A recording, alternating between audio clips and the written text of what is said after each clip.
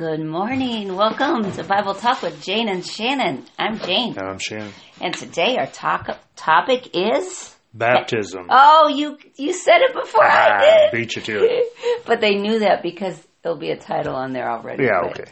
Yeah, maybe you didn't, So, baptism, what a good topic. And one that is, I think, in the back of everybody's mind sometime if you go to church. I mean, baptism is a rite of... It's a thing that all churches of all denominations do in one way or the other because it was something that was instituted, a sacrament. Yeah, but it's a challenging thing because there's so many different beliefs about baptism. Why do you think there's so many different concepts? Tell me why. Well, I think the two major camps on baptism are pedo-baptism and credo baptism. And pedo-baptism is baptism of babies. Pedo? How do you spell that? Yes, P-E-D-O. Oh, pedo. Yes, which just means pediatrics. Baby. Yes, okay. That's where it comes from, that root word. And credo baptism, which is baptism upon a statement of faith. So that would be people of an age where they have the knowledge of what they're doing and they have a legitimate and credible statement of faith before they get baptized. So that's the two basic camps. There's all sorts of other things. There's people that think you should be dunked 3 times, people that think sprinkling's enough, people that think immersion is the way it should be, immersion face first, immersion backwards. Isn't that crazy? There's all sorts of different things in there. But biblically, there's certain things biblically I think that stand out, and as Baptists, I think we have our belief on it. And I think that we need to look at what the Bible actually says when we're talking about something. Well, where do you like want to start? Well, I think when we look at baptism, I think the place to start is with John. Oh, the first John Baptist. The Baptist. The first Baptist. Yes. The first baptisms that were going on was John. And why was John baptizing people? Because it was a baptism of repentance. He was telling them, "You brood of vipers." Oh, he said that to the Pharisees, but turn. Jesus said that. You brood of vipers. No. John did. John did. Anyway, because they were looking at him, and Jesus probably said something similar, but John was a little crazy.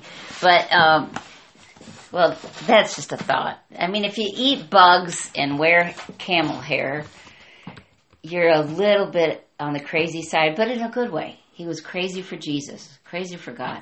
I got off topic, but yeah. Yes, you did. Okay. I read something. I want to share this because...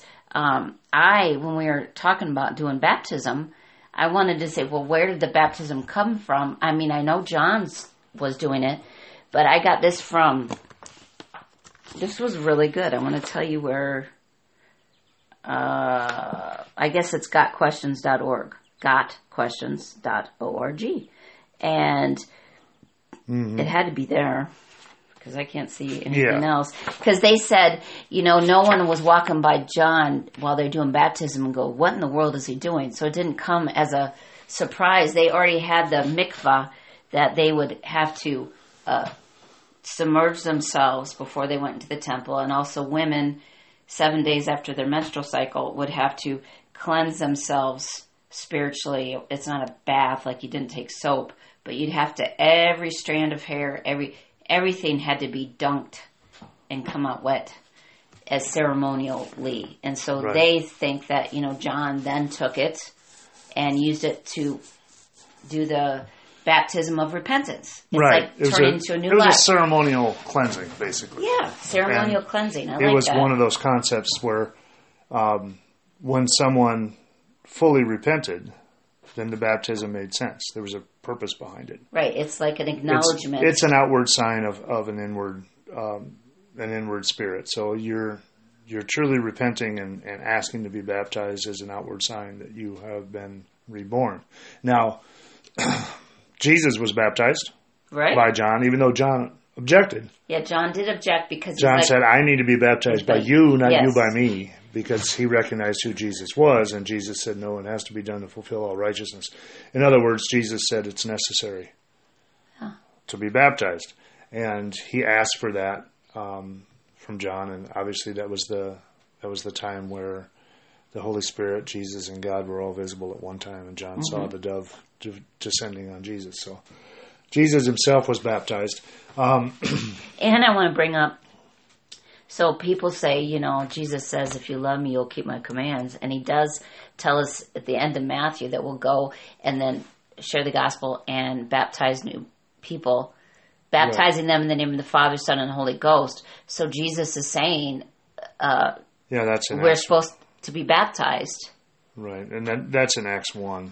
Well, also, but then the Great Commission. Yeah, the Great Commission is what I was thinking. The last thing. It says, go therefore, this is Matthew 28:19, go therefore, make disciples of all the nations, baptizing them in the name of the Father, Son, and the Holy Spirit, teaching them to observe all that he commanded you, and lo, I'm with you always, even to the end of the age. So Jesus does command us to be baptized, and he and his disciples were baptizing people. So if Jesus was doing it, this was in John 4, 1 and 2, when therefore the Lord knew that the Pharisees had heard that Jesus was making and baptizing more disciples than John. And then it says in 2 in parentheses, although Jesus himself was not baptizing, but his disciples were. So, Jesus had his disciples do this. And it was the Great Commission is an interesting way to look at it, I think, because what Jesus says in the Great Commission, I think, is... Read that again. Oh, the Great Commission? Okay, yeah. Again, it's Matthew 28:19. I'm getting there. Fingers are a little stuck. Okay, 28:19. Go therefore and make disciples of all the nations, baptizing them in the name of the Father, the Son, and the Holy Spirit. So, teaching them to obey everything I have commanded you. Yep. And lo, I'm with you always, even to the end of the age. That was 20 also. So if we look at all the different ways people are looking at baptism, the infant baptism concept, like the Roman Catholic Church's version of infant baptism, I think, is flawed in many, many ways. Nowhere in the Bible does it talk about baptizing infants. Yeah. Although some people equate it with circumcision. How children were circumcised and cut off, the piece of their flesh cut off, and then, baptism is kind of like that. But I think you're starting to reach, and I think that's going more into church doctrine than biblical doctrine, and that's why I kind of have a problem with that. I do like what you said to me in the Suburban the other day, and I agree with this, is that, because we were talking about baptism, and I just don't understand why people would choose to the infant baptism. There's not anything wrong with it, but it's not really baptism how Jesus talked about it. You said that an infant baptism is more like what we'd say an infant dedication is, because it's more about the parents' faith than the baby's faith. Right? Yeah. Yep. And I guess if you look at infant baptism in that way, I guess you should call it infant watery dedication or something. Well, I don't, there's a lot of really good believers out there that do infant baptism, and I'm not saying there's necessarily anything wrong with it, but I don't think it's baptism from a biblical standpoint. I think baptism from a biblical standpoint is more of a credo baptism, where... A credo, what's that, adult? Credo, no. Credo is... Creed. Oh, okay. It's based upon a statement of faith. Oh, yes. So the concept of a credo baptism is the beginning of someone's walk with God. Yes. And that Paul talks about that. Let me pull that up. Paul talks about it in a lot of his... Romans 6, 1 Corinthians 10. In Romans 6 it says, we were buried therefore with him by baptism into death, in order that just as Christ was raised from the dead by the glory of the Father, we too might walk in newness of life. And that means basically through the acceptance of Christ and the repentance of sin, we are accepting the concept of the new creation. Mm-hmm. And so Paul's explanation of baptism was a descent into the grave, and resurrection is what it represents. It's representative of that new creation sort of thing, as a resurrection. I will say both Peter and Paul both assumed all believers would be baptized, because 1 Peter 3, 20 and 21, Peter compares baptism to Noah going through the flood. And I'll just read those. He says, who once were disobedient when the patience of God kept waiting in the days of Noah during the construction of the ark, in which a few, that is, 8 persons, were brought safely through the water. And corresponding to that, baptism now saves you, not the removal of dirt from the flesh, but an appeal to God for a good conscience through the resurrection of Jesus Christ. Okay, so that could be taken wrong, because he does say, and this is the New American Standard, says baptism now saves you. Right. But it doesn't mean the watery part, because... And I think even Peter understood that might be taken wrong, and that's why he goes into explaining it right away in 21. He says, baptism now saves you, but he immediately said, not the removal of the filth of the flesh. It's not like taking a bath, but the pledge of a good conscience toward God. In other words, it's that credo again, that pledge that I am a believer of Christ. And so the baptism as a sign of that goes right along with that. And he assumed, and I think you're right, Paul also assumed, that if you were a believer, you were baptized. Right, because then Paul was baptized himself by Ananias. Right. When he accepted Christ and the scales fell off his face, it said that he rose, ate, was restored physically, and was baptized. But we don't know if Ananias did it. It was at the same time. Do we know? I mean, I guess I believe it was. Well, let us look there. I believe it was that Ananias actually was the one that did it, because Ananias was the one who... Oh, here we are. It's Acts 9. Yeah. Okay, it says here, and immediately there fell from his eyes something like scales, and he regained his sight, and he arose and was baptized. So it doesn't say exactly that Ananias did it, but he very likely could have. Right. I think we should just say he could have been baptized by Ananias. He was baptized. And, that's Shannon's phone. I'll just ignore it. Just ignore it. Hit the button on the right side. All right. Yeah. So he got up and was baptized, but Ananias was the one that was there. He was there, but Brother Saul, the Lord Jesus, who appeared to you on the road you were traveling, has sent me so that you can gain your sight and be filled with the Holy Spirit. And then it says, at once scales fell from his eyes. He got up and was baptized. He regained sight and he was baptized. Right. So I take that as a continuation of Ananias' thing. But I'm not going to say 100% sure. But he was there. But you're probably right. I think that we're splitting hairs there a little bit on that. But yeah. So we'll take a poll. Paul intentionally was baptized. Yes. And that was... And he talks about baptism, like you said, in Romans. Yeah. And then 1 Corinthians 10. And then there was something I wanted to bring up. Ephesians, he talks about it. Galatians, he talks about it. Colossians. Paul talks about it in pretty much all of his books. Okay. In all of his letters, he talks about baptism. Here's where, this is a splitting of hairs too, but okay. Mark 16:16 says, he was believed, and this is in red letters, he who was believed and has been baptized shall be saved, but he who was disbelieved shall be condemned. And again, I mean, I don't think Jesus means, I think if you can be baptized, you should be baptized because Jesus tells us to be baptized. But I mean, if someone like the thief on the cross, he didn't have time to be baptized. Right. So it's not like baptism is not necessary for salvation. I don't honestly believe that. But, however, it is in obedience to the teachings and the commands of Christ. And Jesus does say, if you love me, you'll keep my commands. So if you're a believer and have not yet been baptized, you have to ask why. Why are you disobeying Jesus in this? You know, because it is there could be a variety of reasons, but a person who is a Christian needs to be baptized. I mean, Jesus says that. Right. So if you're not, that's something you need to deal with it. Think about that. You need to consider it. And in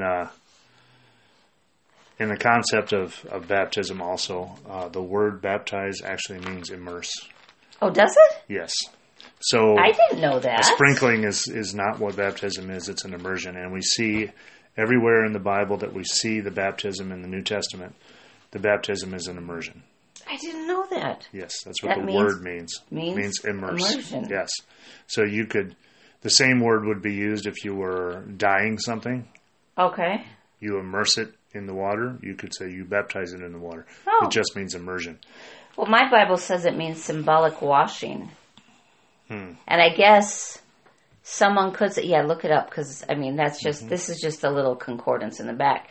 But I do say, I remember that when Jesus is washing his disciples' feet, and Peter protests, and Jesus says, if you don't let me wash your feet, you're not part of me, or whatever. And Jesus said, Peter then got all crazy and says, well, then wash my head, my hands, wash all of me. And Jesus says, well, no. Right. The feet are enough. So couldn't someone say, well, if I proclaim Christ, I give a statement of faith, wouldn't a sprinkling of water be enough?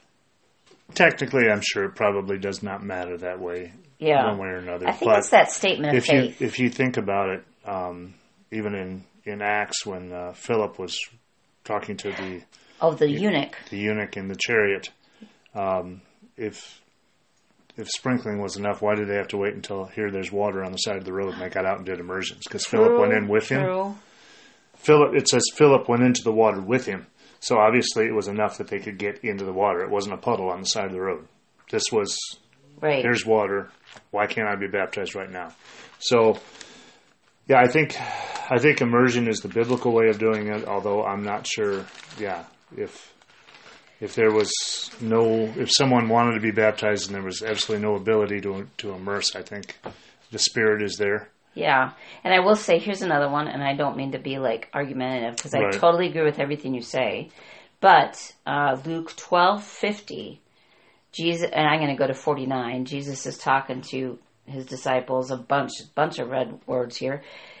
Luke 12:49 and 50 says, I have come to cast fire upon the earth, and how I wish it were already kindled.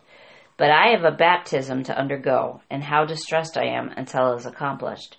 And in there, I'm guessing he's talking about his crucifixion and resurrection. Mm-hmm. So he's using baptism in a different way, but it is also a turning. Right. It's like an end of one life and a beginning of another life. And that's how we need to look at our baptism. It's not just a thing to do because you're old enough now. It is your deliberate choice to end your life of self, and life, that's mainly a life of self, and then you're going to take up your cross and you're going to live for Jesus. Right. 2 different lives. World of flesh, world of the kingdom. Right. Yeah. And I did look it up here, and okay. The Greek word baptizo means immerse. It was not a biblical term or a religious term when it was originally used. Just meant to be dunked under the water. So you might be baptizing your clothes when you wash them. Technically, by the use of the verb. Okay. Right. But obviously in religious terms, as we're talking about faith, baptism, it took on a different meaning. So I want to say, okay, so baptism really was kind of the way the church uses it, was instituted by John and Jesus. It was a new way of doing it was different than the Jewish way. It was a spiritual baptism and not a cleansing. Yes, but the mikvah thing, it also was a spiritual cleansing, but they did it over and over and over. This was a one-time thing. Yes. But there was the concept behind baptism, again, was, the descent, the separation. The descent into the water is the separation and the death of self. And the resurrection was the coming back out of the water. So I want to show there was a foreshadowing of baptism in the Old Testament, because I thought about this. Okay, there were 4 times. People only bring up 3, but I think the 4th one, too, is a good one. Well, actually, no, there's 5. 6.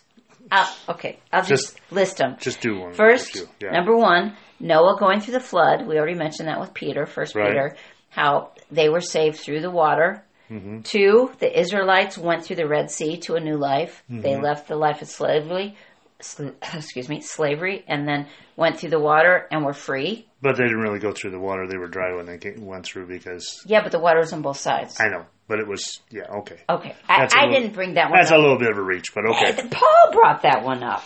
So, 1 Corinthians 10. All right. That wasn't just Jane. Okay. The third one is Jonah. He goes down into the water in the whale. And then, because even Jesus brings this Jonah comparison up. Luke 11. Mm-hmm. None of this maybe matters to anyone, but I think it's interesting because the whole Bible has continuity. It all relates to everything. And Luke 11, 29 and 30, that can't be right. Well, I don't know where it is because that's what I wrote down. But Jesus talks about Jonah and it wasn't there. Sign of Jonah. Right. It would be it is Luke 11. And as the crowds were increasing, he began to say, this generation is a wicked generation. It seeks for a sign, and yet no sign shall be given to it, but it's the sign of Jonah. This is different though. But just as Jonah became a sign to the Ninevites, so shall the Son of Man be to this generation. But Jonah did go into the water, and he came up a changed man. He came up obedient, though he wasn't real. I mean, he was obedient. Yeah, grudgingly obedient. Which, you know what? That encourages me, because sometimes we are dragged into obedience because we know we got to do it, but we don't want to do it. And we still do it. God honors it anyway. So if there's a Christian listening to this and you haven't been baptized because you just don't want to do it, just go ahead and do it anyway. And even though you're grudging about it, God will honor it. I don't know. Okay. So the next one, Joshua. Okay. Entered the promised land through the Jordan because it parted. Here's the other one. Elisha began his ministry after Elijah went up in his chariot to heaven. Elisha, as he entered, he hit the Jordan River with the mantle of Elijah, and the waters parted, and his ministry started. And then the other one, now all those that I just shared with you, they did not come from Jane's ideas. These were from either from the Bible or from someone else, some other ministry comparing it. I think they're all good comparisons. The other one is Naaman. 2 Kings 5. Mm-hmm. He comes to Elisha.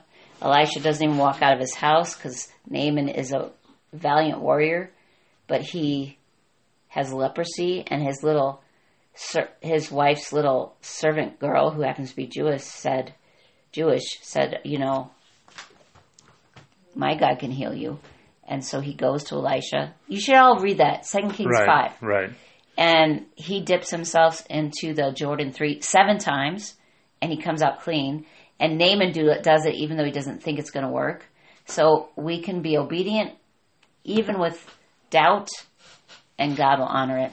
Right. Okay, I talked a lot. Sorry. Yeah, well, that's all right. And as you're talking about those things too, some people could say that that's the ritual cleansing again. Yes. In the water. So. Yeah, you're right. But Jesus himself said, I'm looking here in Mark 16, starting verse 15. He said, "Go into all the world and preach the gospel to all creation. Whoever believes and is baptized will be saved, but whoever does not believe will be condemned." I think what Jesus is saying here, believe and be baptized. In other words, be an open and honest profession of faith and an open and honest symbol of faith through baptism. That's what's going to save you.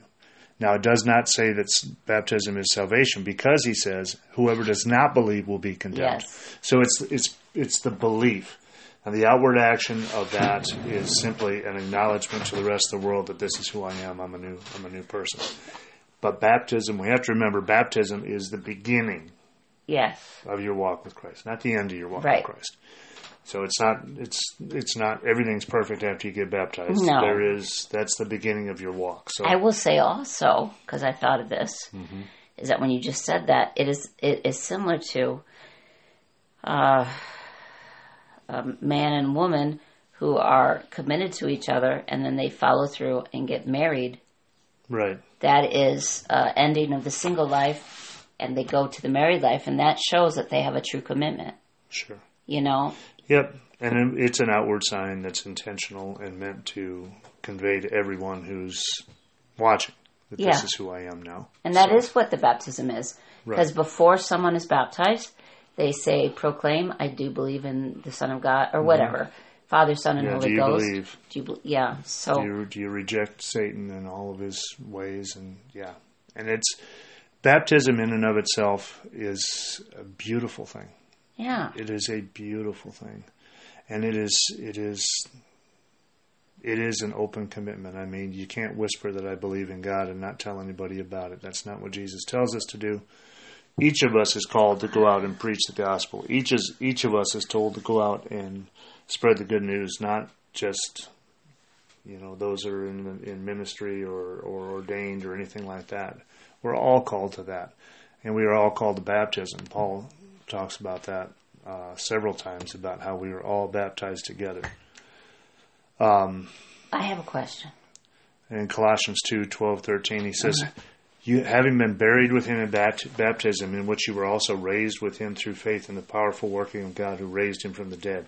And you who were dead in your trespasses and the uncircumcision of your flesh, God made alive with him, having forgiven all our sins." And it's one of those things that Romans 6:3 says, "Do you not know that all of us who have been baptized into Christ Jesus were baptized into his death?" So again, it's all of us. Galatians 3:27, "For as many of you as were baptized into Christ have put on Christ." Ephesians 4:5, "One Lord, one faith, one baptism." So Paul's assuming that if you're a Christian, you've been baptized, and Peter does, and Jesus baptized, or his disciples did. Okay, 1 Corinthians 12:13, "For in one Spirit we were all baptized into one body, Jews or Greeks, slaves or free, and all were made to drink of one Spirit." So it's a universal thing, that he's just talking about the fact that if you were professing faith and becoming a believer, you were baptized, and through that baptism, there's a common link with all of us.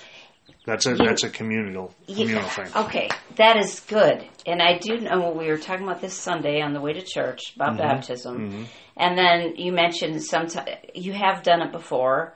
You've preached on baptism, and I had the thought at the time. I thought, but most everyone's baptized. I mean, why preach to Christians who've been baptized about baptism?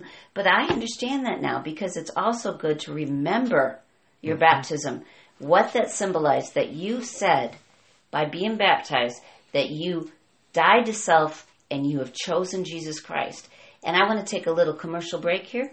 It's a renewing. Yes. Take a commercial break. Talk to a wonderful sister in Christ this morning named Annabelle Mortensen. And I doubt if she listens to this. But anyway, anyone who listens to this and knows Annabelle, I have a quote from her I wrote down, shared it on Facebook, but it's worth sharing with everyone because it's a great thing she said. She said to me, "Prayer is the most powerful resource we have on this earth." So I just want to share that with everybody. That was my little commercial break. Not a commercial, but back to baptism. What do you say, Preacher Shannon?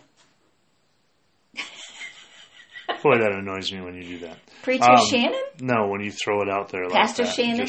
I don't like Top that. Papa?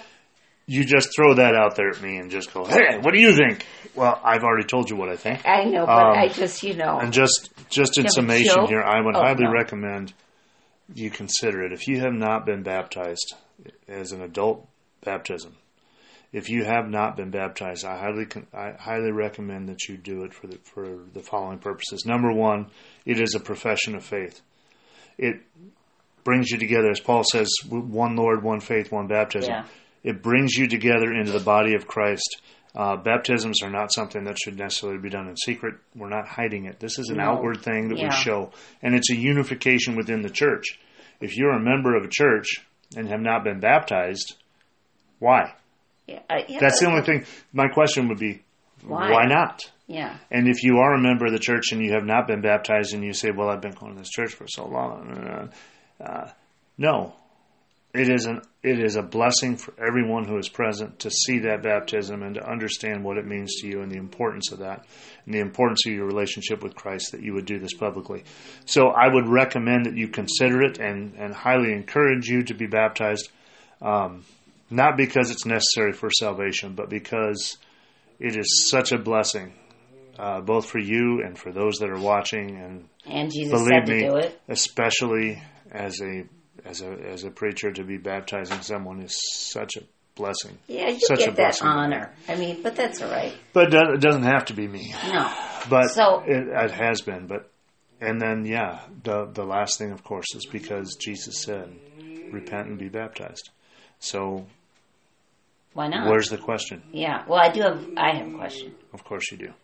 Okay, so let's say someone comes to you and they are professing Jesus Christ. They've accepted Him. They've done all that. But their parents baptized them as an infant. And they say, well, I'll profess my faith, but I'm claiming my infant baptism as my baptism. What would you say?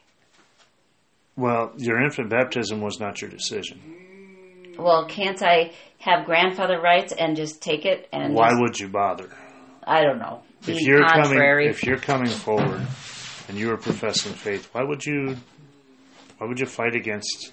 I don't know why you fight against it. So that would be my discussion with them is simply, why would you not want to be baptized?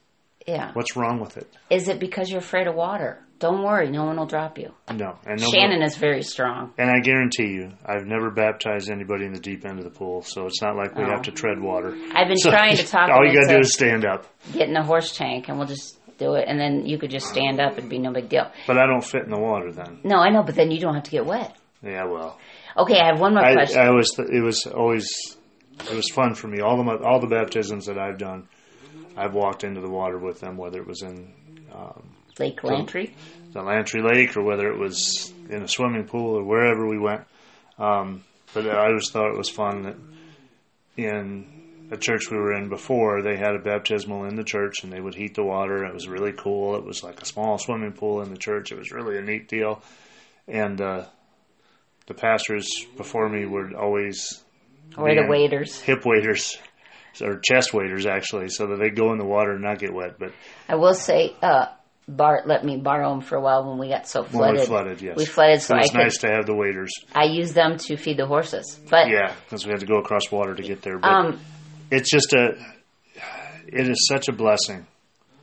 Any baptism that I've ever been to has been such a blessing. To see your children baptized because they believe is a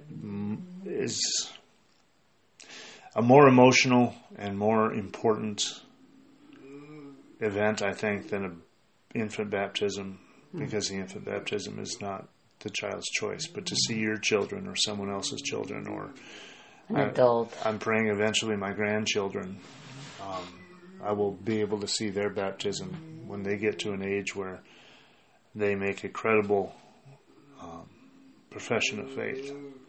And I can see that change in them. It's an amazing thing. It's a gift. Baptism is a gift. I want to say one more thing. Of course you do. Then you can end.